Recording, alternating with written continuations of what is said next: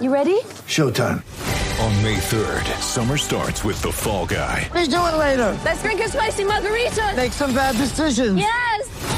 Audiences are falling in love with the most entertaining film of the year. Fall Guy. Fall Guy? Fall guy. That's what the poster said. See Ryan Gosling and Emily Blunt in the movie critics say exists to make you happy. Trying to make it out? Nope. Because I don't either. It's not what I'm into right now. What are you into? Talking. Yeah. The Fall Guy. Only in theaters May 3rd. Rated PG-13.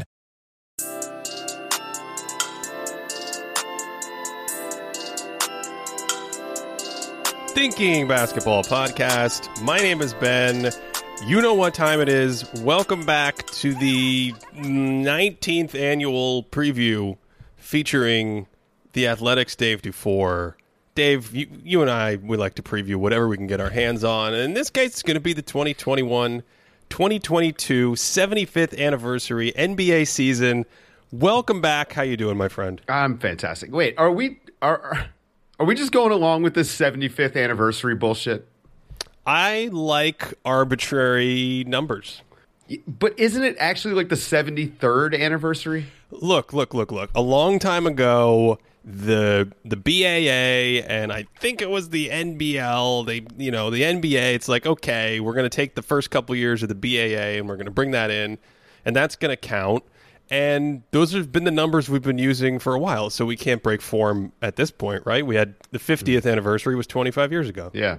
I actually think I didn't listen to your top 75 podcast, which, That's only part know. One is out. Part two is next week. That's the one you really want to get into. Look, yeah. I'm sure it's great. But I try to live in the present. But my thinking on this top 75 is that they really should have just left the top 50 from 25 years ago and then just added 25 guys from the last 25 years. There are many people that... No, I don't. Well, there are many people that think that. I think doesn't that something tell like the story of the league better? Right? Sort of. But isn't that the purpose? Like, we're not actually trying to come up with the 75 best NBA players. Because if you did that, none of the guys that played before, 1981 would be on the list because they were garbage. Nah, they were good. They were plumbers. No. They were good. Taxi drivers, We got to talk about this this 2022 season. You want to live in the present now. I'm excited about it. I'm pumped. Yeah. And I'm ready. There's some fun stuff that could happen, right? Like the Lakers stuff could be a lot of fun. It could also be awful. I'm very on the side of I want it to just be fun and awesome. I hope that they are very good. I hope it's just annoying how the LA Lakers. Yeah, I think the LA Lakers could be annoyingly good. You never know, right? They've got a lot of talent. LeBron and Anthony Davis, and then they have one of the most underrated things in the NBA is just having dudes that know how to do a job, and they've got 12 of those guys. Malik Monk is their 10th guy. He should be higher than their 10th guy. I think so, too. He will be. He's going to play himself into that. I wanted to ask you this, so I'm glad we just started right out of the gate. Yeah, let's go. Coming out of the gate swinging. Anthony Davis, how do we feel about the way he looks physically? All right, can we let's set the stage here. Ben and I don't do takes. Have you done this? I mean, I know your audience knows that you're not a take guy, but I think that there are a lot of people that think I'm some kind of guest. I'm not a take guy. I'm a thoughts guy. I will throw out thoughts without thinking often. I don't care. So Anthony Davis, I think, looks okay. Yeah, it's not a take. It's what do you think of the way he looks? I think he looks fine. He looks only okay, right? Yeah, or do you think he looks only good? Okay. I don't think he looks as good as he did 24 months ago. Whatever. Yeah. Right, okay. That's what I thought. I did a kind of a double take, and then I pulled up some older film, and I'm pretty sure he was moving better 2 years ago. Oh, so I've complained about this already this season, that there are a lot of guys that don't look like they spent any time in the gym. None. Young guys. Dave is not a hot take guy, according to Dave. This is not a hot take. No, I was going to say, but one thing you are is a gym guy. I'm a body guy. Talking about the gym. I'm a body guy. Look, it's important, right? You're a professional athlete, right? That's when Luka Doncic finally gets interested in being fit. I think he'll just be the best player in the league, right? That's kind of why this matters. And so there's guys like Taylor Horton Tucker, right? looks like I think he's got a chance to be a good player. But I saw him in the preseason, before the injury. You didn't like how he looked. Had he walked into a weight room anywhere? Is this now? I want to clarify for the audience: is this a Miami Heat body fat composition thing, or is this just the conditioning of the athlete? Well, there's both, right? But I think maybe Miami, they go a little bit too far with it. I'm not into propaganda, and I'm also not into like, hey, post this on your Instagram, right? Like, that's not what I mean. But when you see guys go out on the court and their body, the Lakers got eliminated when were they out of the playoffs? Last year, first round, but when was that? May? Yeah, that was so May to October, and you see this guy is a professional athlete, and there's no difference in his body. And not just, I don't want to just point him out. I mean, he's a young player too, so there's that. But there are plenty of guys like that. They come back, they're 6 months off, and especially the guys on franchises that just lose that are done in April. Come on, man, you guys that's your job. Now, with that being said, they're still going to get paid whether they're Karl Malone body or not. So whatever their body looks like. Yeah. I think the Lakers, the way you described it, I think what they have is what I'm thinking of as innings eaters. Yes. Like Russell Westbrook is the king of it, right? Yep. Russell Westbrook, somewhat when LeBron is on the court, but of course when LeBron is off the court, when LeBron is missing games. We're going back to an 82-game season with still a shortened off season after the insanity of the last 2 years. It feels like a lot. Is Russell Westbrook Al Leiter? He maybe Al Leiter was too good of a pitcher for that analogy for me. But you know what I mean? I know. That guy's we've lost a lot of people with like a 20-year-old baseball reference. 240 innings. Spot. But no, so Russ is this is why I'm kind of high on that team. But obviously, injury luck is going to have to be on their side. High on them for the playoffs or high on them for the regular season? Regular season. Okay. Because I do think they've got a lot of inning eaters. They've got a lot of guys, again, just professional basketball players, which just matters. And they got a ton of those guys. I think you've got that LeBron, Anthony Davis axis, depending on how kind of physically spry either of them are, that, takes your ceiling up or down a little bit. And then it's the pieces around them. But you got to be on board with this in terms of what I'm about to say next. I think I like the composition of the roster in the past much more in terms of roles. Danny Green, Alex Caruso, KCP was really good in his role the last couple of years. Well, their and defense. They've you got Frank Vogel and you got AD and you got LeBron and you've had these incredible defenses and they've been sustainable in a way that felt easy in the regular season, and to churn out great wins or great defense that produces wins in the regular season can take a lot if you don't have the same talent. And I'm looking at the guys who I think are going to play in these spots: Westbrook, Wayne Ellington, Malik Monk, Kent Bazemore, Carmelo Anthony's minutes, Kendrick Nunn. LeBron and Anthony Davis, their job got 10 times harder by losing KCP and Alex Caruso, right? You're the backline helper, and it's a good thing they've got two good ones because LeBron is excellent. Yep. Their job got so much more difficult. And here's the thing about NBA defense, Ben. I don't know if you're aware of this, but it actually starts at the point of attack. I mean, I know a lot of people only see the finish, the result of the play, but often the breakdown is right at the top of the key. And if you don't have that guy who can stand up and will stand up, and they don't have that guy, it's going to be rough. Anthony Davis is going to have to do a lot of work. This is where, if they have a top 5 defense, he's the defensive player of the year. Let's just put it that way. I like that. I'm just concerned about how much he's going to have to move. It's too much. And I think you could talk me into him looking much better by March or something, but so here's the way I'm thinking about this. There's a handful of teams that could finish at the top of the West. The Lakers, I think, are obviously one of them. But Utah. I'm not loving I want to hear hear your thoughts on these teams, but I'm not loving the Lakers. I think they'll be fine in terms of cranking out enough wins to not have it be like a disaster as long as everyone's healthy. But I'm not loving them to get to whatever it's going to take to get to the top of the West this year. I don't know if it's 57, 58, 60 Could be 60, wins. man. I'm not loving it. Like Utah, are you feeling the same way? I think I'm with you. Utah, I think should be the 1 seed again.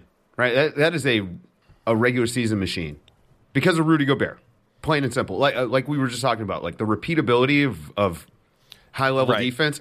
It's just easier for Rudy Gobert to be able to do what he does, and the point of attack stuff doesn't matter as much because he's so much better at not even just defending the rim, but deterring the rim. Like, this is actually one of the underrated things about Rudy. There's no way it shows up on a stat sheet anywhere, but you have to watch the possessions. And so often, guys just don't even attempt a shot. They can break down the perimeter defense and never take a shot because of Rudy. And so, that's just an easier thing to do, I think, than what LA is going to be trying to do. And I think Donovan Mitchell I think there's a leap. Let's talk about it.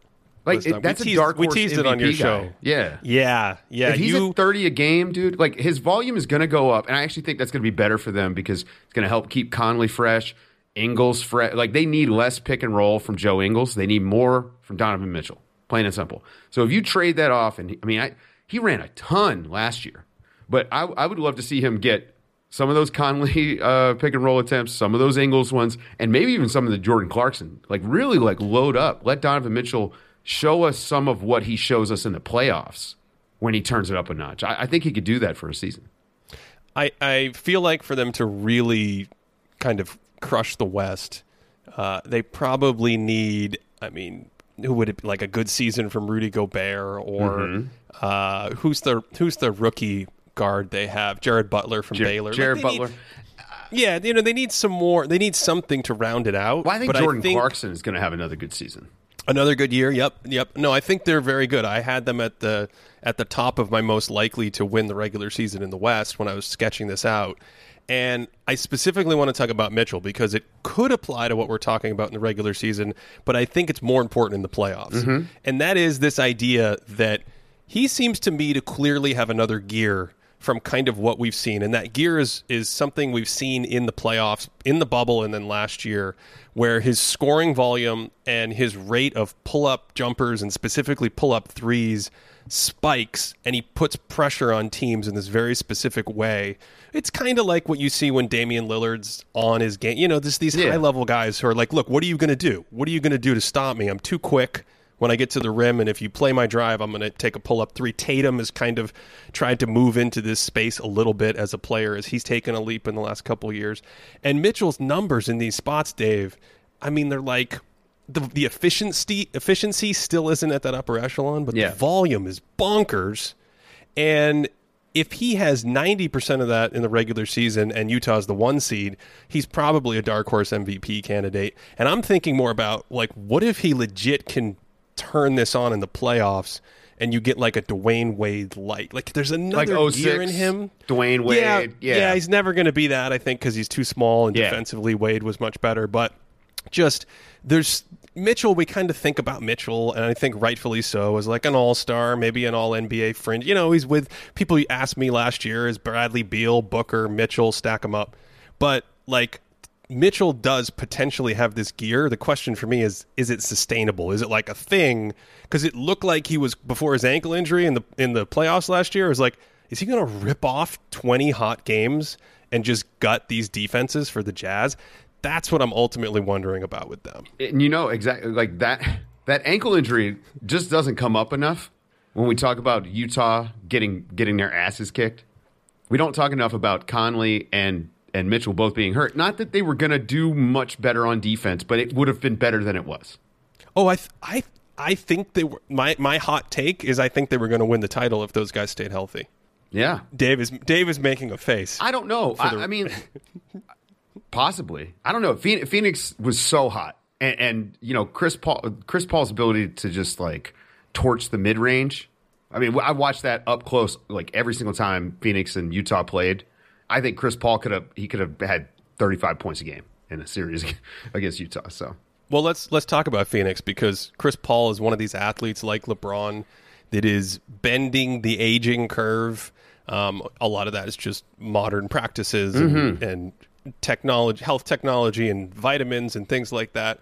The vitamins. Dave. We're all healthier generally, but especially if you have money. Like. Life is good if you've got some cash. So anyway, they're really good. And I'm thinking of the young guys as well. Well, no, just Chris Paul, because Bridges and Ayton, I think, continue to move forward, and of course Devin Booker. Can I take us off on a little side conversation about Bridges? Mikal? Yeah, please. Is he the best 3-and-D player in the league? Who else would be? I don't know, man, but at the top of that list. He's really good. And then when you consider all of the stuff that he's starting to add off the dribble, I don't know how much you've seen of him already, but like, man, they clearly want him to get cooking. That guy is not going to be just a 3-and-D player at the end of the season. We're going to be like, how did we miss this? So you're saying maybe his contract situation should be different? How is that guy in this league not getting a max? Something close?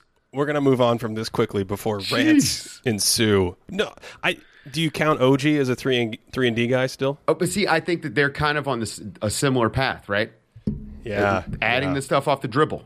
That's kind of like the differentiator, right? Like, how much do you trust him coming off the dribble? Danny Green, man, it just never worked out off the dribble.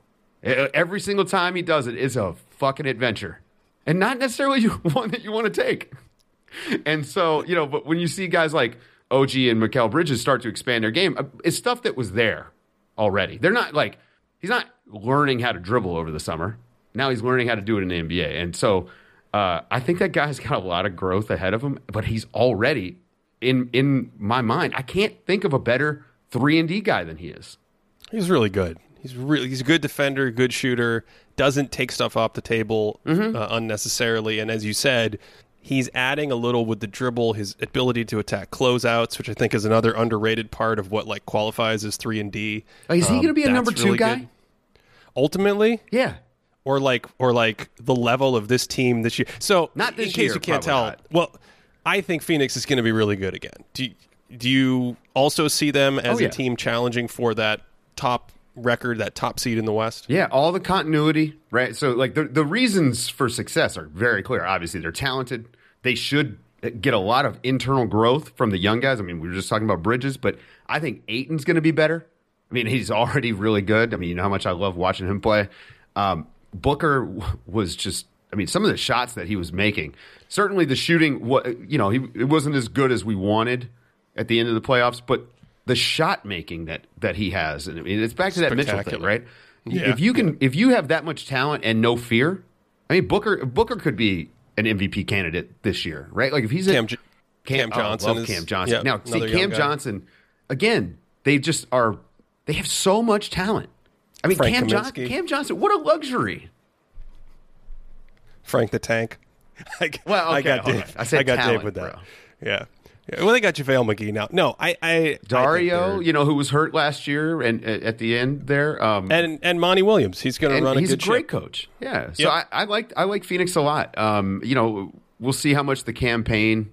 I can't even call it a revival. It was more of an L rival. We'll see how much that how much of that is real. I think it is. I mean, he's got the speed, and I mean that speed works. So. I think he's steady. I mean, I think when I stacked it up, I had Utah and Phoenix, kind of surprisingly thinking about what works in the regular season as the top two teams likely to get that seed, and we'll talk about a couple other candidates in a second. But another thing that we got to address is like, one of these teams is likely to fall off that we're talking about. There's likely to be some team where all of the models and all the preseason projections, I don't know if you've ever done this, Dave, but when you go back and you check it, there's always like a team or two that no one saw coming, that everyone forgets that no one saw coming. And then there's always a team that we all think is just chalk and they're going to keep rumbling along with their regular season success. And they don't fall apart always, but they like fall off a tier. They're not second, they're sixth. And the thing is, by the time we get to Christmas in the NBA or the All-Star break, everything's so crystallized, like we forget back to October 15th.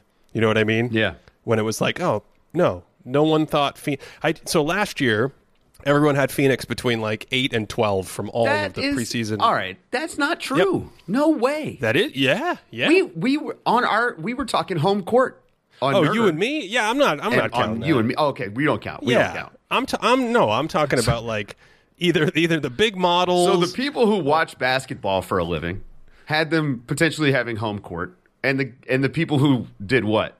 Punched in some numbers? Well, I mean, because look, man, I there's don't want to no knock way. the models. It's just look, the models work, but I think you need to know, what you're modeling. And I don't think anyone could say. First of all, the last 2 seasons have been weird as shit, right? I'm throwing all of it out the window. Like, it's literally worthless data for the most part. But that's my point. How do you end up with the same top 2, 3, 4 teams? Okay, but that's what I'm saying about Phoenix. Phoenix coming out of nowhere, the team changed, right? It was different. Yeah, I guess my point is about the conservatism in the way we approach it. So, we anchor so much to the last season without realizing it. Well, now we can talk about, the prediction business. It's silly. Well, it's silly. It's silly. It's not even, I don't get it. It's not fun to me to try to predict stuff. Educated guesses is fun. But, I don't know, man. I don't want to predict it. I can't predict it. That's part of why I like basketball.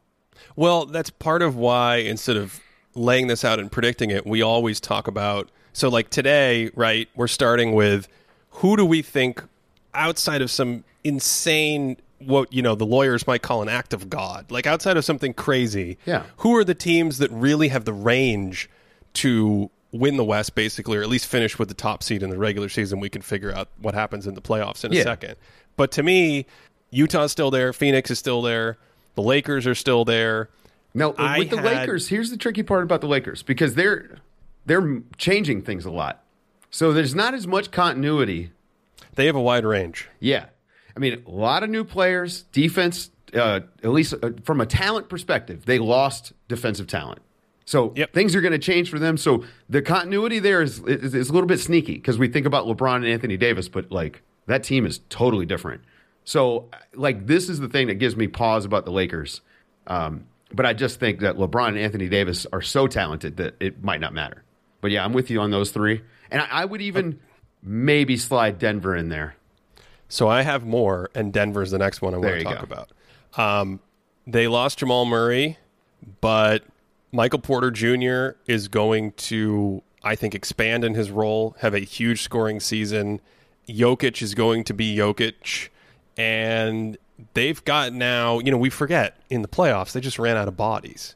But they're going to come back. You're going to get a Bones Highland season off the bench. You're going to get a slightly better PJ Dozier. You're going to get Will Barton, right, who wasn't healthy. If they can stay healthy, I think they're going to rip off a lot of wins with the really good offense. And to me, the question is whether that's 52 wins or whether they can actually get all the way back to the top of the conference. Well, you're getting 82 games of Jokic.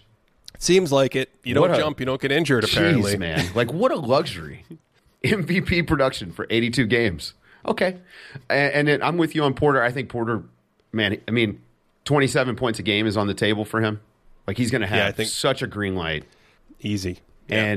And, the way he plays is excellent. It's perfect for Jokic. And then, honestly, Aaron Gordon is a cutter, and some of the stuff that he can even do as a secondary guy with the ball, with playing with Jokic, I'm really curious to see what they're going to add for Gordon, because they got a training camp together now, and I think the Jokic Gordon alley-oop is going to be a thing this year. We are going to see Gordon flying in from the weak side corner and just catching lobs from Jokic a lot. Jokic is 2006 Steve Nash, and Gordon is Sean Marion, helps right the ship, has a big season because he plays next to Jokic. It's going to be cool, man. That's a cool team. And look, Bones Highland, VCU, I'm all in. I'm fully in on Bones Highland as maybe their next backup to Jamal Murray, because he's fun. Unfortunately, this team, I love Monty Morris. They're going to wind up having to make a decision on him that's based on money, because he's too good, I think, to stay in the role that he's in, and they're going to have all these financial obligations coming up. But I think the Nuggets, if Jokic is in that MVP talk again, they've got maybe they're in that 53 to 55 wins. Yeah. I'm with you there. Okay. And Michael Porter Jr. is probably going to wind up winning Most Improved, which is, he's going to be a better player, but this is just going to be about volume, and mostly about volume. Although I do think he is going to be a better player on the court. But but I wonder if we aren't hearing people throw Michael Porter's name as like third team All NBA. If he's, right. know what I mean? Yep. He's going to have huge numbers, I think. Yeah. So I have... And don't forget his rebounding, by the way. I have two teams I put a question mark next to. And we'll get to those in a second. And then there was a team I did not put a question mark next to who I think has a high range of outcome. And I think we genuinely have to talk about them as winning the top seed in the West. And if this is the Mavericks... No, the Mavericks get a question mark. Okay. Because I was wondering if you would think their ceiling is high enough. The Mavericks?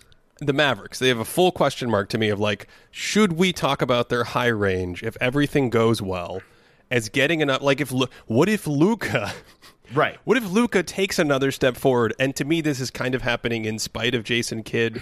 Although there's a wrinkle with the Jason Kidd stuff, which is that Jason Kidd was an incredibly high IQ player, and he is a point guard. And a lot of coaches have a history of coaching through their point guard isms, right? It's like Doc Rivers with Rajon Rondo, just over and over and over and over. Well, Luka's basically a point guard. And so when Kidd had Giannis, he was maybe trying to get Giannis to play like Kidd instead of thinking about it from a modern perspective. But I wonder if, regardless of how you think of, like, let's say you think Kidd is a really, really poor coach, it may end up working better because of just that point guard. Accidentally. Yeah. You're a big guy that dribbles the ball too. I know how that is. Yeah, I understand that. Yeah. I've considered that. And we'll see. The issue, though, is you got to coach the rest of the team. And you got to coach defense. And you got to coach all these other things. So I'm reserving judgment, right? Like, I just don't know yet. I'll need 20, 25 games before I have a good read on how I feel about the Mavs. But we know that one guy can elevate a whole team in basketball. So if Luka does take another fucking leap, and he starts, I don't even know what it looks like, and he starts playing like it's international basketball, which we've seen bits and pieces of. Like, if they don't run into the Clippers last year, man, they might have made the finals. I think the leap with Luka just has to be better shooting, and until we see indicators that he's shooting. He did it. Look at his mid-range last year, man. He really improved as a mid-range shooter last year. That opened stuff up for them. Here's what the Mavericks need. They need to hit their open shots when Luka creates them. And if they will do that, they will win most games. Now, like last year, they were like sub 30% for like the first like 35, 40 games of the season, somewhere around there. They were very low on open catch and shoot threes. Very low. So I would argue that they were probably a better team, and I don't know what their point differential was, but I'm telling you, for somebody who watched every damn Mavs game last year, that if they had made make or miss league, right, they were missing shots that they should have been making. And then later on in the season, when they had that nice run, it was all about making more of those open shots, and nothing really changed. You know, people talk about Luka needing to play off the ball more or whatever, and it's like, well, who are you going to give the ball to? One of the guys that can't shoot even when they're not dribbling? I never understand that argument there. But I'm with you. Look, if Luka takes another leap, Jason Kidd doesn't matter.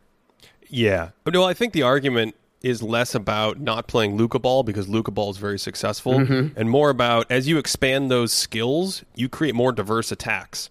So one thing that Carlisle did that I'm fascinated to see if they continue to do with Kidd, and I alluded to this in my top 10 video, which I know you haven't seen, is they've always got multiple ball handlers on the floor, and especially when Luka goes to the bench, they like to have the two guards. Yeah. So they like to have Brunson with, 1 year it was DeLon Wright or Tim Hardaway. They like to have that this. lineup was great for them last year. They ran that at the start of fourth quarters, and then they would get Tim Hardaway out and bring him back in to finish the game. I like that a lot, but neither one of those guys are drink stirrers to me. No. Yeah. Well, they're not high level. Of course not. Not high level. And I think Tim Hardaway is totally fine as like your secondary guy if Luka's out there. He shoots. He finishes and shoots and scores. Great shooter, by the way. But I think the idea is that if you expand that stuff, then you get more possessions where you're cutting off ball, you're at the elbow, the more dynamic stuff versus just every time down Luka ball. And again, let me reiterate, Luka ball is extremely successful, so I don't think really any argument should be like, hey, with what the Mavs have, they should play a different style.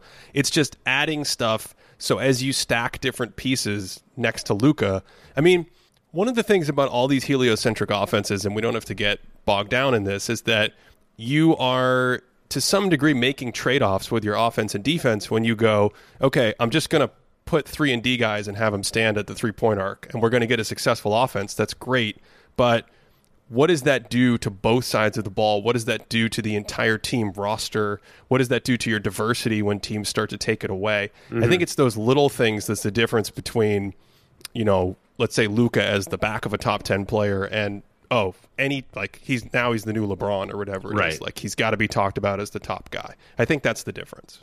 Yeah, I mean, look, if he's in that conversation, the Mavs must be kicking ass. Okay, so I got another team with a question mark. We'll come back to them later. But there is a team. Let's just put a ribbon on the Mavs. Do you buy that the Mavs' ceiling is the top of the West? Yeah, absolutely. I mean, okay. I think, like, if you told me that you felt like everything breaks right for them, Porzingis stays healthy and is able to provide the defensive presence that he actually can bring, like, because he's pretty good, and especially with the way that they want to play defense, yeah, they could win the title if that happens. Okay. But that's their ceiling, I think, would be 1 seed in the regular season in the West, but everything went right for them, and a couple other teams had some misfortune. But if they're in the middle, if you're saying that you feel like they could be the 4 or 5 seed, that feels totally within reason. I think that's more likely, is what I'm saying. Yeah, I'm just wondering. They feel like a high variance outcome team. Really quickly, where do you see their floor, assuming everyone stays healthy? Is this a team that could miss the playoffs? No, it'd be play in. Right, but I'm treating the play-in like the playoffs. Forget the play-in. Right? Yeah. I'm saying think of the top 8. Forget the play-in. Yeah. I think they're gonna. I think with Luka, you're at this point, right? You got to be a lock for top 8. Okay, I buy that. And it's funny because I think they're in that range. I would feel that way about Steph Curry if he wasn't playing with children. Oh, so the last team I think could win the West is the Golden State Warriors. I know. I knew it was coming. You knew it was coming. What's crazy is I love them, and I know the ins and outs, and I see the vision, man. I just look. You just think it's unlikely because I'm just hearing like, oh yeah, we're gonna play Wiseman a lot. Well, all right, great. He's still a young big. Who said they're gonna play Wiseman a lot? I don't know. I was reading something about some pick and roll, more pick and roll for Wiseman, which is good. He needs more pick and roll. But that does not seem related to the vision I have at all. Yeah, you're not going to win games with Wiseman pick and roll. So, okay, you're known as the resident Curry Warriors lover on this podcast. I am. You are. I love Steph Curry. It stuns me to hear you think they're playing with children. I think they played with G Leaguers a couple years ago. I think their roster last year was very thin. I think their entire roster basically is upgraded across the board. Otto Porter, I think awesome. Okay, right. I'm with. Look now. See, this is Jordan Poole. Can we do some Jordan Poole propaganda? I'm going to be picking the Warriors to go to the finals before this is over. Jordan Poole. I have a fun Jordan Poole stat. Okay, Jordan Poole in the preseason this year, the NBA website stats.nba.com. They publish preseason stats since back to 2007. That's all we got. But going back to 2007, and it probably wasn't touched before that, Jordan Poole has the 3rd highest rate of 3-point attempts per minute in this preseason. Jordan Poole took 14 threes every 36 minutes he played in this preseason, and he averaged 35 points per 36 minutes. You heard that right. 35 points per 36 minutes. Well, I mean, he's no joke. You know how I feel about Steph Curry in the sport of basketball and what ought to happen. Oh, you were telling me about Steph Curry. Yes, I want Dave 20 threes a game, right? So can Poole do what he did in the preseason? Like, can he just be Steph Curry when Steph's not out there? Is that what you're telling me? No, I'm telling you he can be that when Steph is out there. That's what I'm telling you. Should he start? Who should he be? What do you mean? Should he start? Poole? I mean, when Klay Thompson comes back, when they're at full strength. Yes, he's going to start. Yes. Okay. Interesting. Oh, you're saying because they're going to start some big. They're going to start. Well, you got Looney. Wiggins. You got Draymond. I mean, is Jordan Poole the new? Like, what kind of death lineup is that? Oh my God. That's my point. Okay. Let me, Dave. All you right. asked about Steph Curry. God, Dave. This is Dave, like they're like it's like Ultron. Yeah. Who just set the record? I mean, it's the funniest thing to say because it's the preseason. Steph Curry just set the record for points per minute in the preseason. 39 points per 36. Did that next to Poole, taking 14 threes. So you asked about Curry last year. We talked about 20 threes per 100. That was our magic number. That was right? it. When Wiseman went out and they played those 30 games without Wiseman, Curry hit 20 threes per 100, averaged 37 points per 75 possessions. The Warriors started to sing, and I think the vision that they've put in the last few years, now you're going to have Otto Porter, who's a 40+% three-point guy, who all the models think Otto Porter stinks because of the last 2 years. And he's going to go back to 2017 Otto Porter potentially. Jordan Poole is like a Klay Thompson light. Like, this doesn't even feel like a hot take. What's the floor for Jordan Poole's points per game this year? Like 18? Probably. I don't even know what gonna, points per game looks like anymore. Yeah. I mean, if you think Steph is going to be 30, 32 again. Steph is going to be Steph. This is assuming health. And Steph is going to be Steph. And Otto Poole's going to be the number 2 guy. Otto Porter's going to be shooting the easiest threes of his life. Mm-hmm. And by the way, he's shot easy threes in Washington. A lot of them. And he made him John at Wall is amazing. 42% or something. Yeah. So, oh my God. Okay, so all I'm saying is that. How did you do this? Look, I don't understand how you missed this. You know why? It's because I don't believe Jordan Poole yet. I need to see it, man. You got to see him play, man. Yeah, well, no, and I've watched him, but I need to see it. Right? There's a difference. Okay, so there is a difference to a degree. I just have a hard time, like, what's a bad season from Jordan Poole this year look like? I didn't know this because I don't pay attention to points per game, like per game stats and things like that. And the league is all juiced with the numbers. The dude already averaged 12 points a game last year. I didn't even realize I didn't know that. I was on your podcast, and I think it was Mo or you. You were like, "What? How many points per game is Jordan Poole going to average?" And in my brain, I'm in like 1998. I'm like, he's going to be a huge scorer, guys. He's going to average 17 points a game. No, like he's going to take a leap. You think he's going to score 20 a game? Yeah. Okay, yeah, I do. What do you think they're like? All right, so last year, I mean, their offense was awful, right? Do you think the defense is going to drop off? Yeah, I do. Okay. I think last year when they discarded Wiseman, they started to have a positive offense. I think your Curry, Poole, Porter. Are you with me on Bjelica?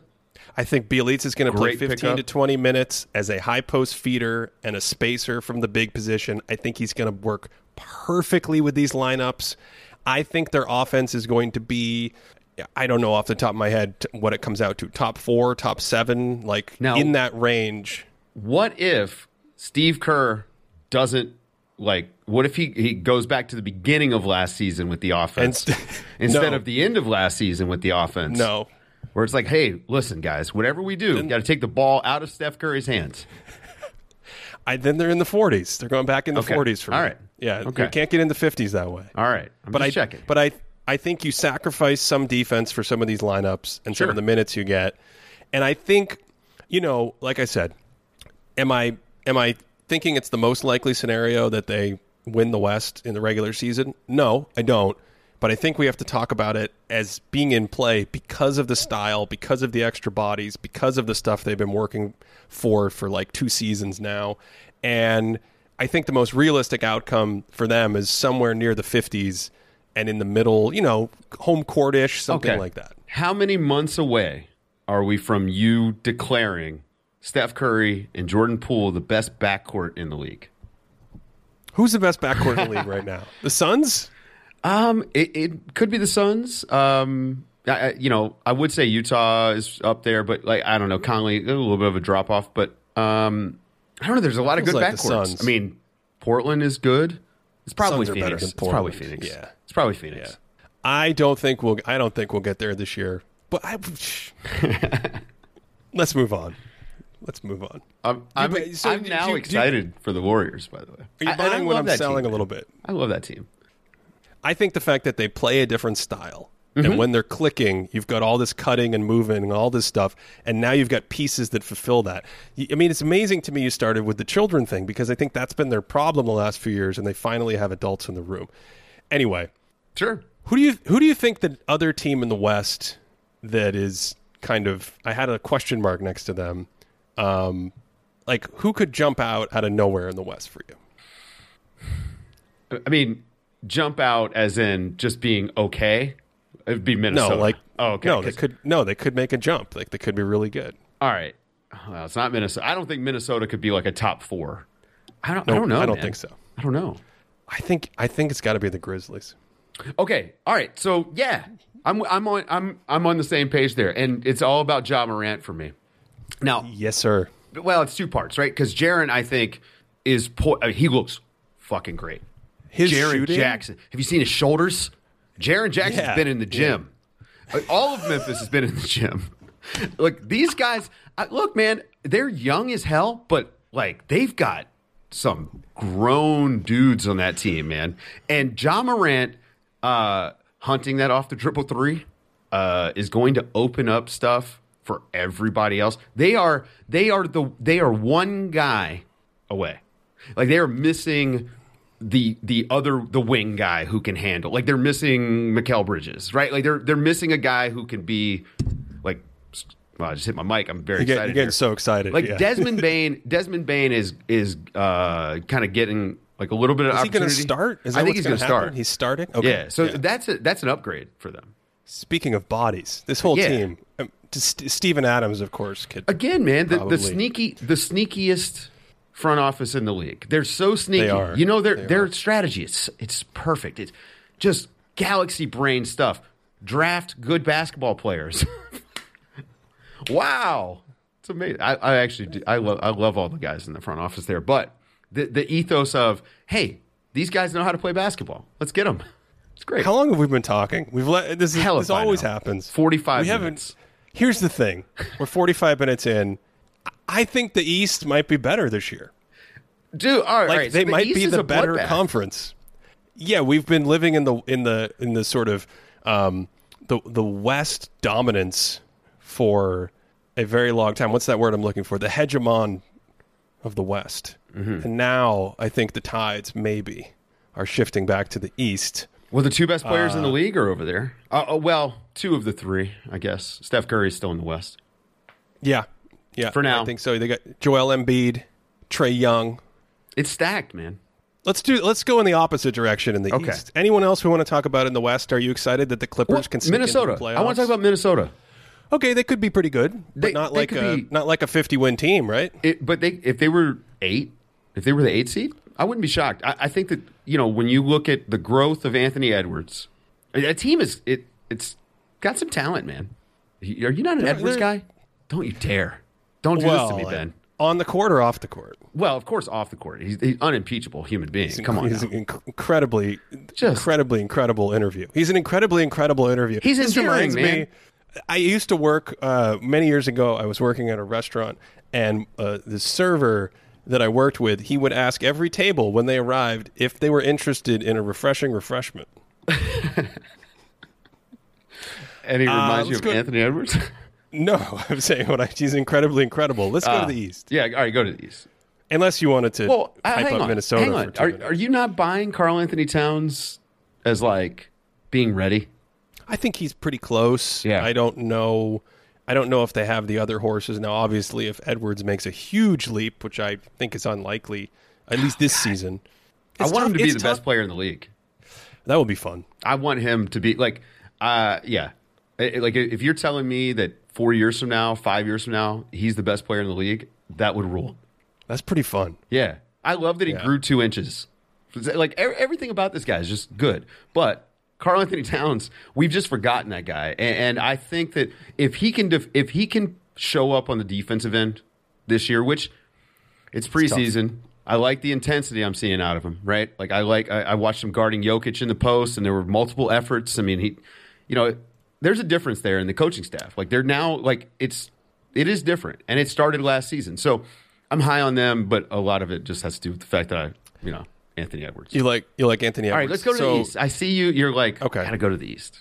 This is I gonna don't be. know. It's you gonna almost be got a me long excited podcast. to talk about Okogie and McDaniels and all those guys. Well, McDaniels, man.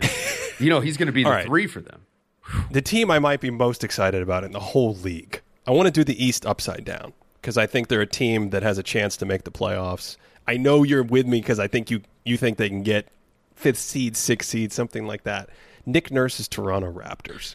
Have you seen this team play? How fun can an NBA team get? Is it possible to be more fun than this team? And why didn't anyone tell me about Scotty Barnes? Where do I buy the jerseys? Scotty Barnes is good, man. And he kind of fits. So fun. Doesn't he fit so perfectly with like Siakam and OG? Isn't that like what a trio? And then the whole thing is fantastic. Yeah, Boucher is also. It's like this is so funky, right? Isn't it? I want to know the lineups they're going to throw out there. That's going to be. It's going to be really interesting to watch, and especially with the way Nick Nurse coaches. Like he loves to play a lot of zone defensively, right? Like so. How weird can it get? Or how big are they going to be? Right? What about Precious? All right, I'm lower on Precious than some people, but I think he's a fine athlete. I just don't know where it goes. But they've got the vision is pretty obvious there, right? It's the application. Are they going to score enough? I think that's a big time question, right? Yeah. And that is to me where the growth of OG Anunoby is going to dictate what happens to the Toronto Raptors this season. They're not going to have Siakam for the first part of the year. OG has to step into that role. He's got to be the guy that takes on those shots. He's got to be the guy who's able to create on the wing. He's basically got to be the guy. I think Van Vliet is still probably going to sort of he's going to carry a heavier I think load. he's going to be the lead initiator, but I think OG's going to have to take on that Siakam role as like, hey, it's going to be 18 to 20 shots a night. How long is Siakam out for? I'm not sure. He might. I don't know. First couple months, I think. It just play Scotty Barnes. It's fine. Well, there's that too, right? Because he looks like he's ready. No, I think they're going to be a negative offense team, but still just funky. They're so funky, and Nurse as their coach is just going to make it all the more fun to watch and quirky. And can they have a top 10 defense kind of thing, and how many wins can that get you if the offense stays afloat? That's kind of how I'm thinking about them. A sneaky team that last year people forget they played in Tampa. It's like they're better than you think. And I actually have fallen victim to that too, right? And this is another reason that we just have to throw everything out from the last 2 years. It's just been too weird. We had a whole team where these guys like lived, I don't know, what is it, 2,500 miles away from their house? Like Fred VanVleet was talking about how nice it was to just be in his house because he had to spend all that time in Tampa. And Tampa, it's beautiful there, but not home. It's different. I had the Celtics as I couldn't believe this. I was stacking it up, and I was like, I don't know if the Celtics are going to finish in the top 8. They're tricky, man. Are you high on them? What are you thinking with them? All right, I think Tatum still has room to grow. I think Jaylen Brown still has room to grow. Is that enough? Are those two guys enough? Like, is Horford? I think they're going to start Horford and Rob Williams together. Which hey. Yeah, but Al, I don't think whether he starts or not, I don't think Horford's going to play more than like 18 or 20. Yeah. But is he going to help you enough? I don't know. I mean, it does feel like that team is just kind of in a strange place. Like they can't middling. I don't know what to do with them. As the Europeans say, the midfield. That's what they like to call it in Formula One. The midfield. That's what they feel like. And then there's we don't know how Udoka is going to be as a coach. Yeah. Already see like Marcus Smart was suspended. I guess he missed a flight or something and was suspended. Which seems like a normal team rule, but it was out in the public. Like they're trying to make it a big deal. It's like, okay, cool. So I don't know what's going to happen there, man. If Rob Williams has some growth, that's to me that's the thing that can raise their ceiling. Like same as last year, right? Because I think he is a guy. His passing, his vertical spacing, the stuff that he does defensively. If he can tie it all together and just be better at those things, in particular on the defensive end, be more consistent. That's the way that they can that they can see some growth. But they're going to run into some size issues, man, because Milwaukee is big as hell. I mean, Brooklyn, they're just something else. Like, I don't even know. It's more like, how do you fight a Leviathan? It's different. Those teams Milwaukee are in a has different Godzilla. tier. These teams are all in a different tier, though, which is, I think, part of the issue in the East. And the reason why I think we may finally have the East looking like the better conference, essentially top to bottom, because I don't think these teams have a shot. Remember I said in the West, let's talk about the teams that they're high-end range, kind of without something insane happening, we could see them winning the West. We have to try to anticipate jumps and funkiness and things like that. In the East, I don't think these teams can win the East. I don't think Boston, Toronto, Nope. I have Indiana, New York, Nope. all these teams I Nope. have on the outside. I have two more good teams in the East that I want to get your thoughts on really quickly, and then I got 4 contenders for the top of the East. Okay, the 2 quick teams, as deep as you want, I like them both. I think they're really good. I think Miami has more of a playoff gear, but it's the Heat and the Bulls. I think those teams are really good. I cannot see them cracking the upper echelon of this East because I think the East just is stacked at the top. Yeah, Miami's going to struggle offensively, especially regular season. I do think, like playoff time, that defense can do something, but I think they're probably a first round out, even with a pesky, and it's going to be a good playoff defense, but they're just not going to have the scoring, man. Like you don't have to guard PJ Tucker, you don't have to guard Jimmy Butler on the perimeter. Like Bam Adebayo is not like scaring anybody offensively, and you know it's just I don't know, and it's a lot of old guys, right? You're depending a lot on 36-year-old Kyle Lowry, who. I'm sorry, man. Like we still have to think this way because we watch it happen every year. So I'm kind of with you on Miami, although I do think that with a little bit of I like them better than Chicago, and then depending on what happens with Philly, I think that Miami could have better regular season success just because we don't know what Philly is going to replace Ben Simmons with, right? Are they going to replace him? We'll get to that in a second. So that's the question, right?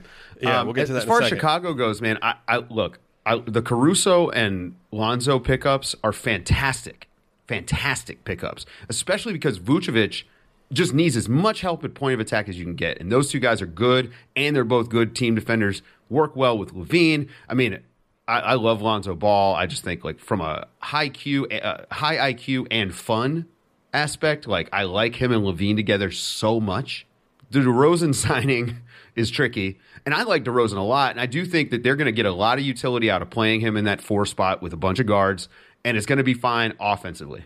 But man, him and Vooch are going to get cooked, and teams are going to they're going to go at those two guys, and I just think that that's going to be bad. Like Vooch's defense is going to be a big issue for them, and so like now you got to figure out like how much trade off. Like with Caruso, like how many more minutes is he going to play this year than last year? You think he's going to be at 25, 28 minutes? How many where minutes did these minutes did he play come from? last year? Like he 20. played 21. That's 18 to 21 is his time in LA. I think he could be up in the mid-20s. Mm-hmm. Is that probably enough not for a huge bump? Is that enough to impact Well, that defense enough?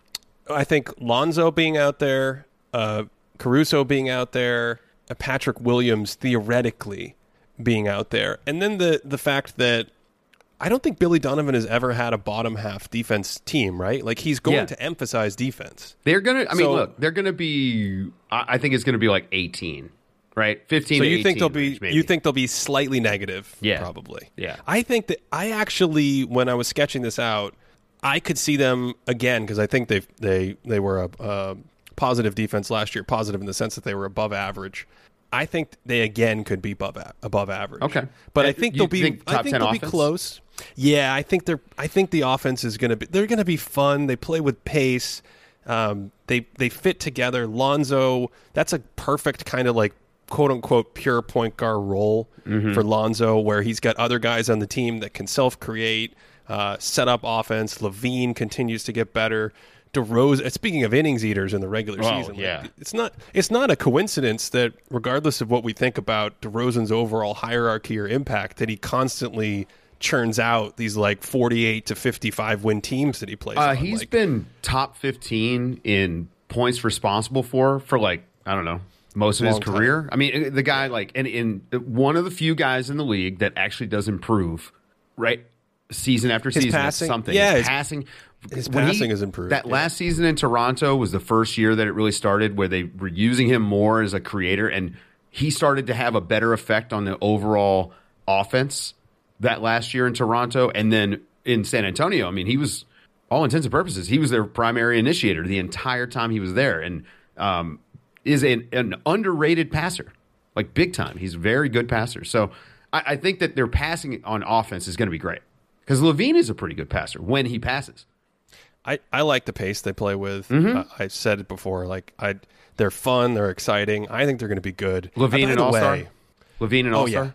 Oh, yeah. LaVine and All-Star to me. I think I have not seen a single... I've checked a couple models, but I don't know. But I haven't listened to a single prediction show, a single podcast. I haven't read a single article. I have no idea if we are talking through this stuff and this is like in line with what other people are saying, or if any of this is out of left field. I'm the wrong guy to ask. I'm the wrong guy to ask. Yeah. Top 4 teams in the East. There's 3 big ones, and then I think there's another team which, again, like stacking it up. Can I? Go for it. Atlanta, right? That's right. So I love Atlanta. Last year I liked that team a lot. I said that they were going to be like the 4th or 5th seed if everything went well, and it worked out. We were on Atlanta all year. And, because I knew DeAndre Hunter was not as bad as it looked like he was. And turns out, hey, that guy's actually pretty good. And he's back healthy. Like, look, they are so deep. They just are so deep. And Trae Young is so good. And the leap that he took in the playoffs, man, if they're going to play like that, look, I had them. I was like, look, their best outcome could be 1 seed. Like, they are the team, because they have no reason to rest. They have no reason to rest. Everybody's young. Everybody's fresh. Let's just do it. They've got some size. They can match up with some of the bigger teams. Like, Clint Capella is very good. The run he had last year in the regular season was fantastic. John Collins, the style of play that John Collins discovered in the playoffs, right? Atlanta's really – I'm a big fan of Atlanta. I'm glad to know I have good company here.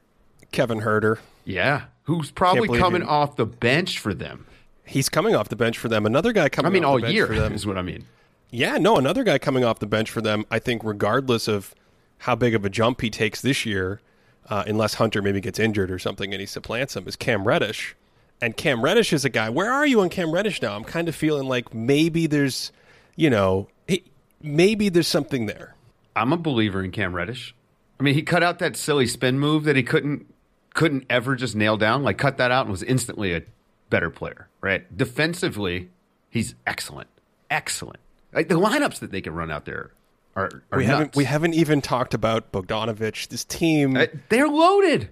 They're loaded. They're just to me a team with a very high floor, right? Like, yes. Like, as long as they're reasonably healthy, how are they not getting 48 or 50 wins? That's what it feels like to me. And then on the high side, I think they could really push and be competitive near the top of the conference. Then there's go ahead. You have more. They're the team that I thought of anyone had a chance to supplant either Brooklyn or Milwaukee in the top 2 spots. Yeah. Like, and again, I don't think they're a better team than those, like in the playoffs or whatever. But I just do think that they have that unique youth, talent, and depth that I can't think of a team that's had that sort of mix, because they are all young too and just good. It's an interesting team. It's so fun, that team. I love them. They're great. Okay, Trae Young being a complete heel is the best, man. He's the new Reggie Miller. It's fantastic. Dude, the young guys in this league are awesome. They just have good vibes. They get it. Speaking of good vibes, the Philadelphia 76ers. Are those vibes Ben Simmons will be coming back to the team. I don't know if he's going to play there all year. I hope he does. Dave, they stand out not just for the off-court stuff, but Atlanta, to me, has a chance to be the best offense in the league. We could have a special class for maybe Brooklyn. I don't know. But you're talking about great offense with Atlanta. When we talked about some of the teams in the West, the potential of Golden State, Dallas, Phoenix, Denver. Like, these are all top offensive teams. Philly, that's not the path. Philly, it's still more of this, how good can my offense get while I'm like the best defense in the league kind of thing. How are you feeling about where they shake up in the regular season, keeping in mind that they have been crazy good when healthy? Like, last year, I looked it up, they had a 66 win pace when their top 4 guys were in. Embiid has always been like this. What do you think? This is what I say every single time Philly comes up, because it's like just like Ben Simmons. Ben Simmons is a perfect "you're missing the forest for the trees" player. You know, this guy is so good at affecting basketball in almost every single way, except for, let's say, 2. Okay, because his aggressiveness goes away because he doesn't want to shoot free throws, and that's bad, right? Like, that's actually the ultimate nail in the coffin for Ben Simmons as an offensive player. It has nothing to do with shooting threes.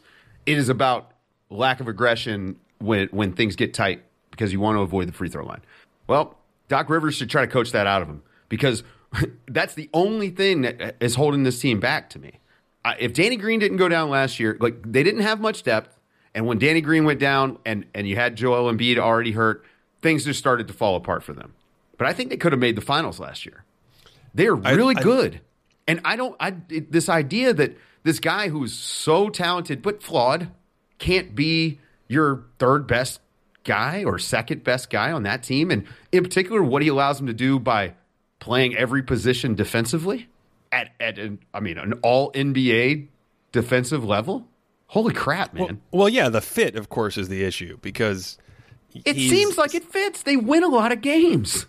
It seems okay. It's it seems like it's not the beautiful game that we want it to be, but basketball comes in different flavors, man. And I'm fine with that. It's much more bully ball style. I'm fine with that. I'm not making a stylistic judgment. Oh, okay. What I'm I saying, think the fit is fine. What I'm saying, here's where I think the fit is an issue. Unless you can get, okay, let me take a full step back. With Embiid, period, you probably want a guard that you can pair with him as a good lead initiator, and they don't have that. And so there's some smoke and mirrors for fans, especially with the NBA listing point guard, shooting guard, small forward, power forward, center, where Simmons is the point guard, but he's not that player at all. No. Okay, so now the way that guys get this is Michael Carter Williams. It's like, how do you get typecast? It's just because somebody put a basketball in your hand and said you're the point guard. You dribble a lot. Ben Simmons should never have been that guy. He didn't have the hands for it.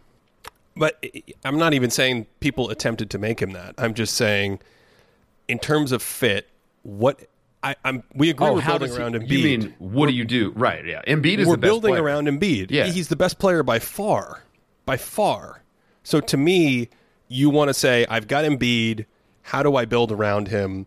You want a kind of heavy load offensive usage guard who can help score and create with him and pair with him. Yeah. Okay. That's the way I think about this. When you look at that team in the postseason, still a good team, still successful, but I kind of feel like them winning the championship last year, or at any point in the last few years, maybe with the exception of when they had Jimmy Butler, another good example. Well, Butler's the guy, yeah. Yep. Because you can score, you can self-generate, and you can pass and pair with Embiid. When you don't have that, they bog down like crazy in tight playoff situations offensively, and we already know they're not a great offense. Well, they're already not a great offense. That third quarter against Atlanta, the Hawks, where Embiid essentially shot him out of it.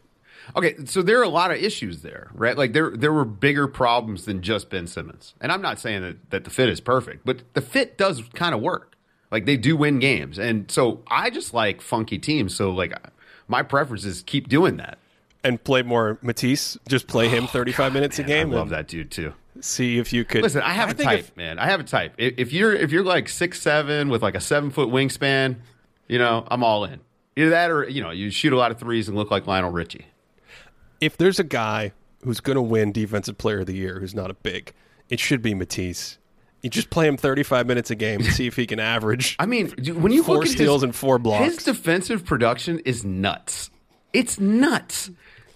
I was going through the all NBA defense selections last year. The only, he's probably, if you just look at the numbers, aside from minutes, he's the most productive defender in the league. His plus-minus defensive stats are sick.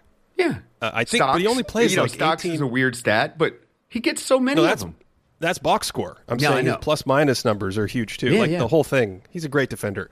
So, all right, I think we agree that Brooklyn and Milwaukee are, they're the juggernauts of the East. Atlanta's great too. Like, all these teams are really good. But if we now shift to playoff mode and we can maybe come up with, I don't know, a team or two in the West, like, how do you stack up in your head the most likely teams to win the title as of right now. It's got. I assume Brooklyn and Milwaukee are That's there 1 for and 2 you. for me. Okay, so those are the two best for you. Yeah, and then Okay, and anyone else after that? I'll probably go Utah and Phoenix next. Okay. Although, again, with the Lakers, I think that with the Lakers, I'm just wait and see mode. I do think that LeBron and Anthony Davis could do whatever. It's just, how's the rest of that team going to look? That's my only thing about the Lakers. It's not me doubting LeBron. Is there anything that could happen that would change how you feel? It feels like Milwaukee's pretty set in stone about Brooklyn. If Kyrie comes back, does that hurt them, help them? Like how do you think this is? I got to say, May feels like a long way away in this season. Yeah. Feels like a long way away. All right. So I think the Bucks are going to win the title.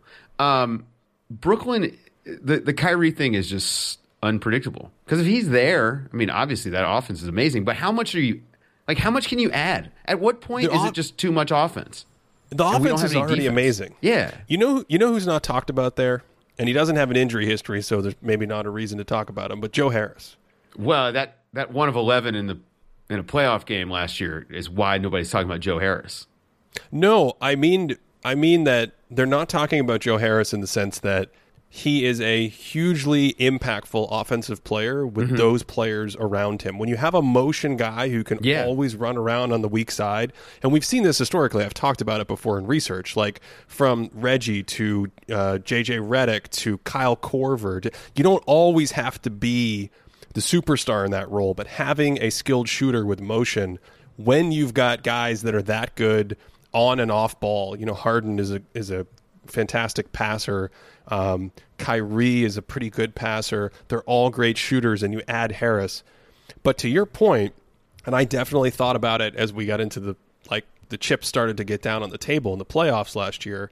Not everyone can hold that level, especially on defense, in the playoffs against the best athletes.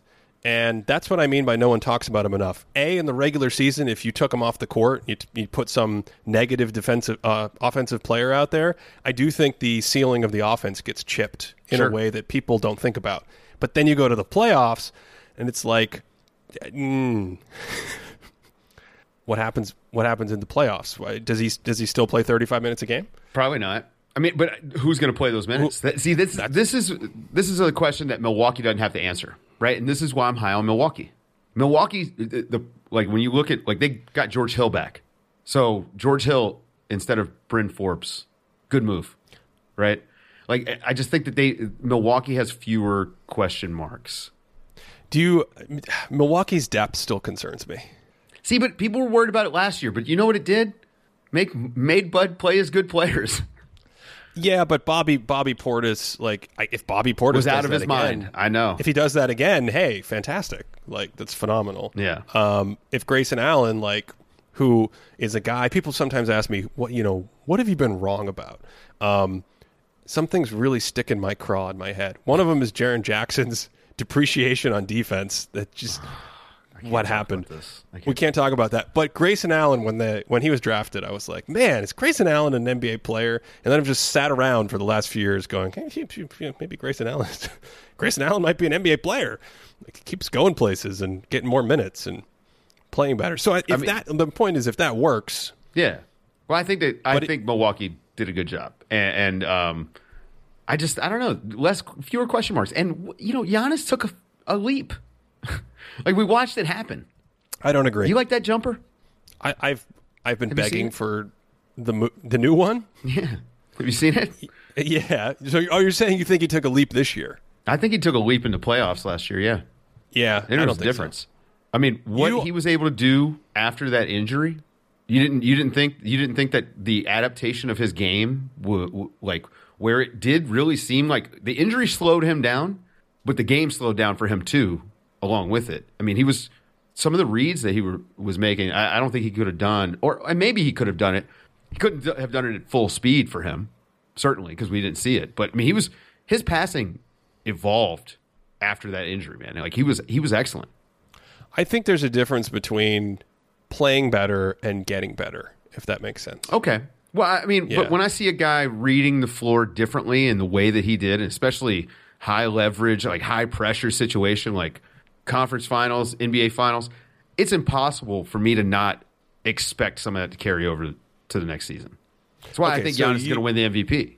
Yeah, I was going to say that. You think he's going to win MVP. You kind of see what I think you could call like a 92 Bulls season coming from them I in a keep way. bringing up the 15-16 Warriors, right? Like, I don't think that this team has the talent to go 74-8, but I think that it could be a 60 to 65 win team if they actually wanted to. They're not going to do that, by the way. I just There's want no to point way. out that last week on his show, Dave had him up at 70. And I've talked him down. I've talked him. It's too competitive, Dave. say No one's stuff. winning 70. Nobody cares. I'm not Everybody making cares. predictions. They send me all these messages. Actually, I think they send you the messages. No, nobody's sending me anything. Brooklyn, I want to finish by talking about Brooklyn. They are one of the most fascinating teams ever, in my opinion. It's weird, right? Like, DeAndre Jordan, one of the core three, no longer there. He's back in L.A. We forgot to list him amongst the what is the average experience on the L.A. roster? Is it 16 years? Jesus, I don't know. Could be 60. All right, can we talk about Kevin Durant's defense? Sure. Is that I on was your gonna list say, of things? Well, there's a wide range of outcomes, I think, for Brooklyn as well that no one wants to acknowledge. I was very surprised about the resistance on your show that I got from this. Like LaMarcus Aldridge, Paul Millsap. I like Nick Claxton. His minutes may be taken up by some of these other guys. Blake Griffin. I like the Cam Thomas, Patty Mills thing. Mm-hmm. But just in terms of the guys they're going to play, and then in the regular season, and then you pair that with Harden and Durant, no one's worried that their defense is just. I mean, obviously we know they're not going to be atrocious, but Right. like their defense is just going to be like, I don't know, 23rd or There's something. a little bit of that like 2018 Cavs thing going on where the regular season they're going to be bottom. I mean, what were they, 23rd in defense or something last year? They're going to be bottom 5 or 10, but it doesn't matter. They showed in the playoffs that they can hit another level. I think that the way that they defended in the playoffs, totally fine when you can score like that. Like they could have won the title last year. Easily. Of course. Yeah. Of course. So I'm not as worried about it. I have a hard time with this because like the regular season and the playoffs they're different sports. Like, it's just a different sport. And so nobody actually cares about the regular season, including the NBA. So I just think that like they can just score, they can fill it up, and we saw them defend well enough in the playoff to be able to defend playoff offense. I'm not that worried about them. I just mean even in the regular season. Like, Yeah. What's They're the gonna floor score a for their lot. win total? What do you think the floor for their win 50? total is? I think 50 is the floor. 50 is And you don't think- maybe 52 even. You don't think there would be a lot of articles written if Brooklyn went 51-31 and finished fifth in the East? I don't know, man. Look, James Harden's good for what? 55 maybe by himself? Like He's the dude is a one-man regular season offense. You just throw anybody out there. But with so him. much of this is going to be about like how hard are they going to push for it, right? Like should they be resting KD and Harden down the stretch and getting them ready for the playoffs? You know, like is Kyrie going to be out there? You know, I don't know. So much of all of this analysis is me trying to guess which teams are going for it and which teams aren't. A lot of people think Durant is going to come out and have like a MVP, like MVP kind of campaign. you're not one of those though. I could see it. I do think people are drinking a little bit of Durant Kool-Aid. By the way, this blew me away. The man is in his 15th season. When did that happen? I don't know. God. What's going on? When did that happen? What year did he win the MVP? 2014. Yeah. Yeah. I think the offense, I think what's really fascinating to me about this team and specifically the MVP candidacy thing is if Durant goes down, I think the offense will be fine because they have James Harden. So that's going to destroy his MVP candidacy. And it's certainly not going to be a tour de force regular season from him. If Harden goes down, I do not think that Durant as a floor maker with that roster is going to be able to take you to a top 3 offense. Now hold on a second. You didn't like what he did against Milwaukee? Did I not like it? I think it's extremely overrated. I think it has some incredibly impressive components to it. Yeah. But you don't absolutely. believe in it necessarily. It's a think- sustainable thing. I think his history as a floor raiser, if you will, if we could use that term, when kind of his guy, like in Oklahoma City when Westbrook went out, in Golden State when Clay, Steph. Steph? Thank you, the other guy there, the little one. When Jordan Poole was not on the court with Kevin Durant, he just wasn't as good. When Jonas Jerebko was missing. Yeah. It's not nearly what people think it is. And I talked about that in his Greatest Peaks profile. Like, he's a hybrid. One of the things that makes him so great is how good he is on and off ball. But Right. here's what happens, Dave. When he goes on ball, his numbers go way up, but the team offense goes way down. It's one of Yeah. these things where more isn't necessarily better. And so it's going to be weird because if Harden gets injured and Durant carries the load, I do expect his numbers to go up. A little bit of scoring, the efficiency will be fine, the assists will go up, all that stuff. But there's just no track record of him being like the soloist, if you Yeah. will, leading a band that's a top 5 offense. And that's the disconnect for me. And so it's going to have to be like a perfect marriage of they both stay healthy, but Harden keeps his numbers down, which he might, and then Durant really juices his numbers, and then the Nets stay at the top of the league with the best offense in the league or one of the best offenses ever, and then Durant gets all the credit. That it seems like a thing that I could see happening, but it's a narrow gap to a narrow target to hit. My opinion. I'm with you. I don't see him winning MVP, and a lot of it's going to be, I mean, MVP is very much a narrative award, right? But you still have to produce. I do think that just having Harden on the team is probably enough. But from a production standpoint, I mean, 30 points per game is on the table for him, I think. I think that's like automatic for Yeah. him. He's just I mean, that's- so. By the way, we should read the MVP odds before we get out of here. Durant is third. Do you know who is the favorite, the betting favorite in Las Vegas to win? Steph Curry? It's Luka Doncic. Man, wasn't he high last year? Weren't people? I mean, I know that. No, that was me. You picked That was him. me. I was high last year. Yeah, Yeah. You picked him. I mean, I guess I don't hate it, but that requires some, too much. I think to make a bet. I don't know. I don't gamble. I don't. Yeah. Embiid and Durant are second with the same odds. I like Giannis- Embiid. I like Embiid as an MVP because, like, if they're top 3 and there's no Simmons, Embiid is for sure. Like, it's because of Embiid, and he's going to be in the Defensive Player of the Year conversation as well. Yep. But Giannis is fourth and Curry's fifth. Sorry. Go ahead. yeah, no. Well, but Giannis to me, like, I think that it's just going to be a perfect storm. Not winning it last year, like, we're going to start hearing a lot of the. Giannis deserved it last year too. Which, by the way, if you go and look, I mean, his production was fantastic. Although I like spreading awards around, I don't mind it. But I think Giannis will have a lot of momentum behind him. We talked about our dark horse, Mitchell, Trae Young. Booker, Could Anthony maybe. Davis? He's like eighth or. What does Anthony Davis have to do to get out of LeBron's shadow? Right, like, because that's ultimately what it winds up being. He'd have to, like, really score. I mean, he'd have to be Defensive Player of the Year level defender because that would have to be a part of the narrative. And then what? 25 and 14, 25 and 12. I mean, he'd have to put up Giannis-like numbers, I think. I don't know about the raw numbers. I literally don't pay attention to these numbers. Sure. And so I think what's interesting is that the voting rubric in the last 10 years has evolved. You still have some guys who love the narrative, but kind of like plus minus, all-in-one stats, true shooting percentage. The voters are much wiser to those big kind of summary numbers. Mm-hmm. And I think in Davis's case, those numbers haven't popped because I don't think he's on. I think when you're Anthony Davis and you play that style, you have those strengths, and you're on a roster with LeBron built around 3-and-D players. When you take LeBron off the court, that's tough, heavy lifting for you. But guess who's on the team this year if LeBron misses like 30 games? Russell Westbrook. So I see as a dark horse like that. If he plays well, that's a possible path. But it's a big if, though, right? Like, I mean, is he going to play? You think he's going to play 75 games?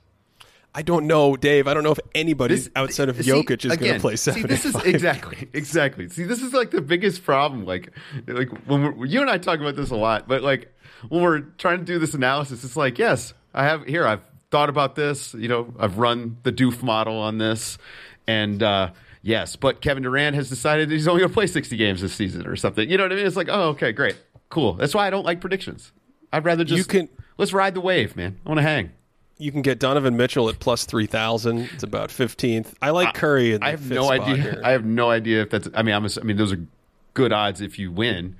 But Donovan Mitchell would be the guy because I think Utah, like for all the reasons we laid out, man, like they've got a shot, and if he's higher volume, that's for real. If the Warriors are top 3, everybody in the world would love for Steph Curry to win another award. Not everybody. He's a lot of haters. He's a lot of haters. God, we do this every year where we don't understand how people don't just sit there with a stupid smile on their face when Steph Curry's playing basketball. Like, I can't understand it. You can't understand it. It's so silly. Is he your favorite player? Where can people find your work? No, wait. Don't cut off the podcast yet. We're not done. Where can people find your work? I don't know. At The Athletic. Only at The Athletic, actually. That's it. No plugs. That's it. We're wrapping up. Go Dave to The doesn't want Athletic. Plug any work? Follow me on The Athletic. The Athletic NBA show. You know, everybody knows where I'm at. I hope people realize how like that we're actually like really good buddies, and that's why these shows go off the rails, and not because I'm just some like obstinate asshole that won't let you stay on topic. I mean, because that too. If you want to support this podcast and all things Thinking Basketball, head on over to patreon.com/thinkingbasketball, and you can listen to the post show where Dave and I talk about. Dave, what are we talking about in the post show? Favorite players? We talked about favorite players. We talked about Jaren Jackson again a lot. I don't know. Yeah. We kind of went all over the place. It was great. We batting stances in baseball. Yes, batting stances. Which if we had video, everyone would see the waggle I had going on for Gary Sheffield. It was very impressive. Your Juan Gonzalez impression was perfect. Paul O'Neill with the big leg kick. You know, I was a Yankees fan growing up, so like that big leg kick. Yeah. Yeah. Why are some guys planting their legs in the box and other guys are tapping their toes? Bernie Williams with the wide stance, you know. Patreon.com/thinkingbasketball. That's the best way to directly support all things Thinking Basketball. You can get extra content, historical database. I can't even think straight. I hope you enjoyed this one. Hope you're going to enjoy the season. 75th anniversary team will be selected on this podcast, part 2, next week, next episode. That is coming. So wherever you are out there, get ready. Hope you're having a great day.